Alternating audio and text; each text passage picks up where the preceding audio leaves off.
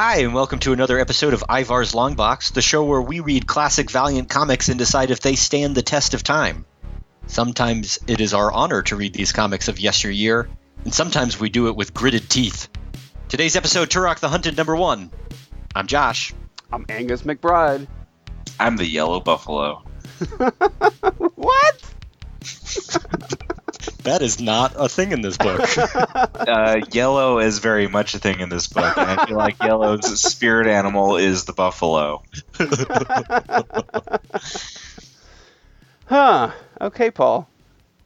So, this is my Paul, since Turok. since you didn't do the reading last week, Ooh. you should go first. Ooh. I don't know what you're talking about. I clearly read that book, and I talked about it prolifically.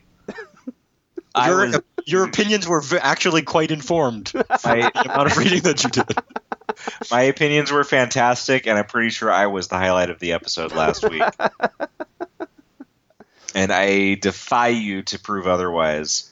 So this is Mike Grell, who I haven't read it yet, but I know that he wrote the Longbow Hunters for Green Arrow, yeah? Yep.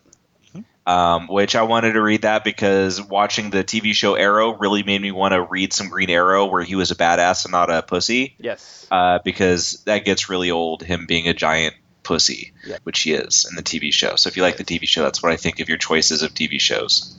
I actually think it's an okay show. I'm joking. But anyways, so the first thing I saw was that. So I was like, well, that's interesting. I haven't read Mike Grell, but I know that he's, considered highly talking to you guys. And by you guys, I mean Martin and other people that nobody who listens to this knows.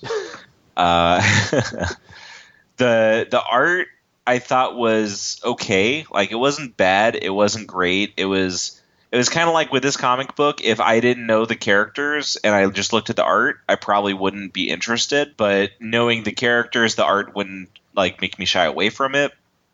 And I think the writing was good, which made the art go from being the art's kind of it could go either way based on what's around it. So I thought it was pretty well written, which made it just all seem a little bit better, But all in all, I liked it. A lot of gritted teeth, though.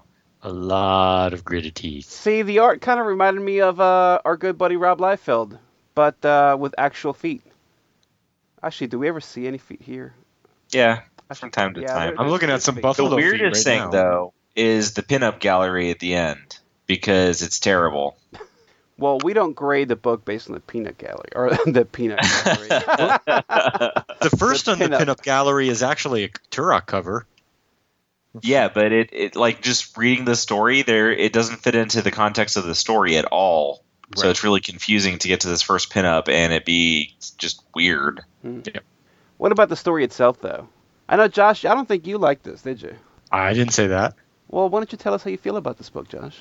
Well, it's Mike Grell, and I'm pretty happy with just about everything Mike Grell writes. So please add me to the list of people who speak highly of Mike Grell in your presence, Paul. All right. This is a two-part issue, and it should have been a 48-page special. Yes. Because it says prologue, and the whole thing is prologue. Yes. And if you read the second one, it also begins in the prologue, and then the main story starts 6 pages in. So, I mean, that's a weird thing. But I really like... If I ignore the word prologue, I'm totally fine with it, because it's a story of Turok's past before he entered the Lost Land, and that is very intriguing to me. Mm-hmm. Yeah. The story wasn't my favorite, but I agree with you, because I think this is only 20 pages, 19 pages. Yeah, it went really quick. So you could definitely do a one-shot off of both of them. Oh, yeah. No, you can tell that it was written for the 48-page format, because where it's continued, that's not an exciting moment to continue a book. Yeah. It's just a very exciting moment. Well, it's just a cash grab. This came out in 96, so was this part of the twice-a-month publishing thing? Because maybe it has to do with that, right?